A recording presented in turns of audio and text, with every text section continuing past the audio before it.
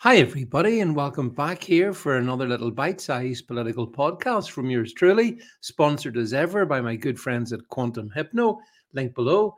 And don't forget that my Substack is all available for you, link below, if you want to go and find some extra content, extra articles, extra podcasts, extra videos. It's all over on my Substack. Okay, shall we talk about the vaccine injured? Because clearly, the one thing that is obvious to, well, most sane people is that there are a lot of these people around. Lots of folks all around the world trusted the politicians.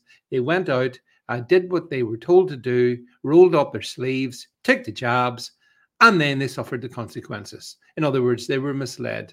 But I wanted to talk about just very quickly Northern Ireland, where basically out of all the elected representatives we had, all 108 of them or whatever it is in the assembly, only one spoke out and raised questions about the vaccine, and his name was Mr. Paul Frew. Well, now that the awful assembly from hell is back up and running, Paul got to ask a question of the First Minister concerning the vaccine injured yesterday. And I thought you'd be interested in this very short 20-second exchange. The first voice you hear is Paul Frew. Second voice you hear is Michelle O'Neill, our much beloved First Minister. Paul Frew. If the First Minister is truly a First Minister for all, will she meet with the COVID-19 vaccine injured and bereaved? First Minister. Thank you. I'm very happy to meet with anybody who writes in and requests a meeting. I think it's important that even whenever we agree or disagree on things, that we're able to have the conversations.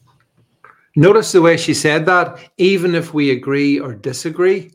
What does that mean? Does she disagree with the fact there's vaccine injured? Does she disagree with that?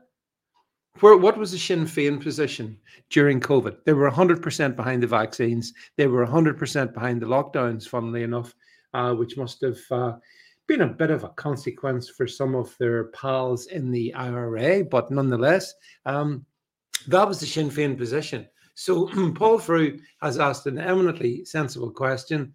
Will she, as First Minister, meet the vaccine injured? Now, I do notice that a group which essentially represents some of the vaccine injured people here in Northern Ireland has welcomed this as a commitment from her to meet them and discuss their issues. But, I wouldn't be too optimistic if I was them, because this is just going to be the same as with Nicola Sturgeon, the same as with Mark Drakeford, same as with Boris Johnson. These people cannot ever admit to the fact that the vaccines that they endorsed, that they coerced people, they bullied people to take, they can never accept that the vaccines are dangerous.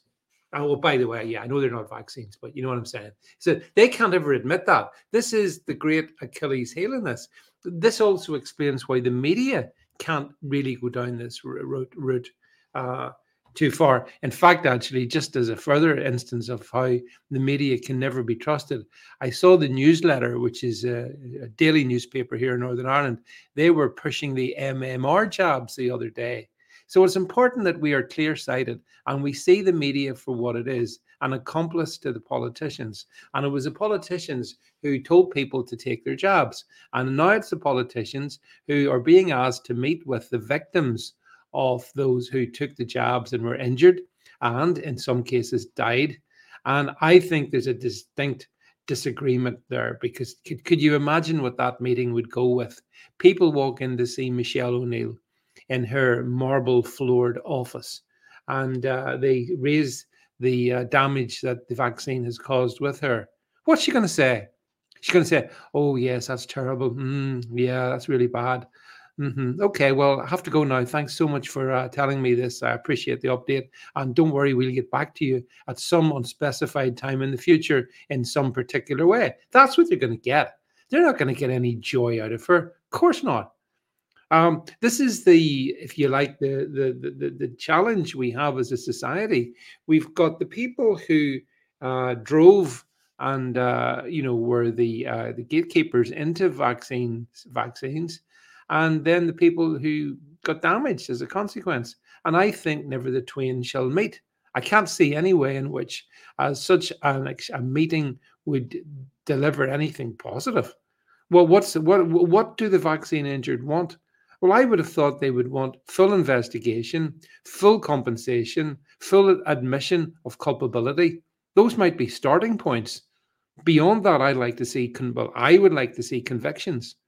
And I'll tell you now, everything I've just said, none of that I think is going to happen in the short term anyway. It might happen in the long term, but not in the short term.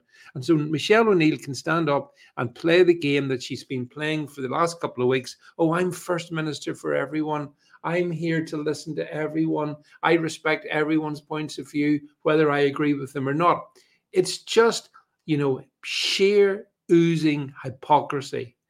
Those who were 100% behind vaccines are not going to meet with the vaccine injured and accept that the coercers are culpable for the damage, in my opinion.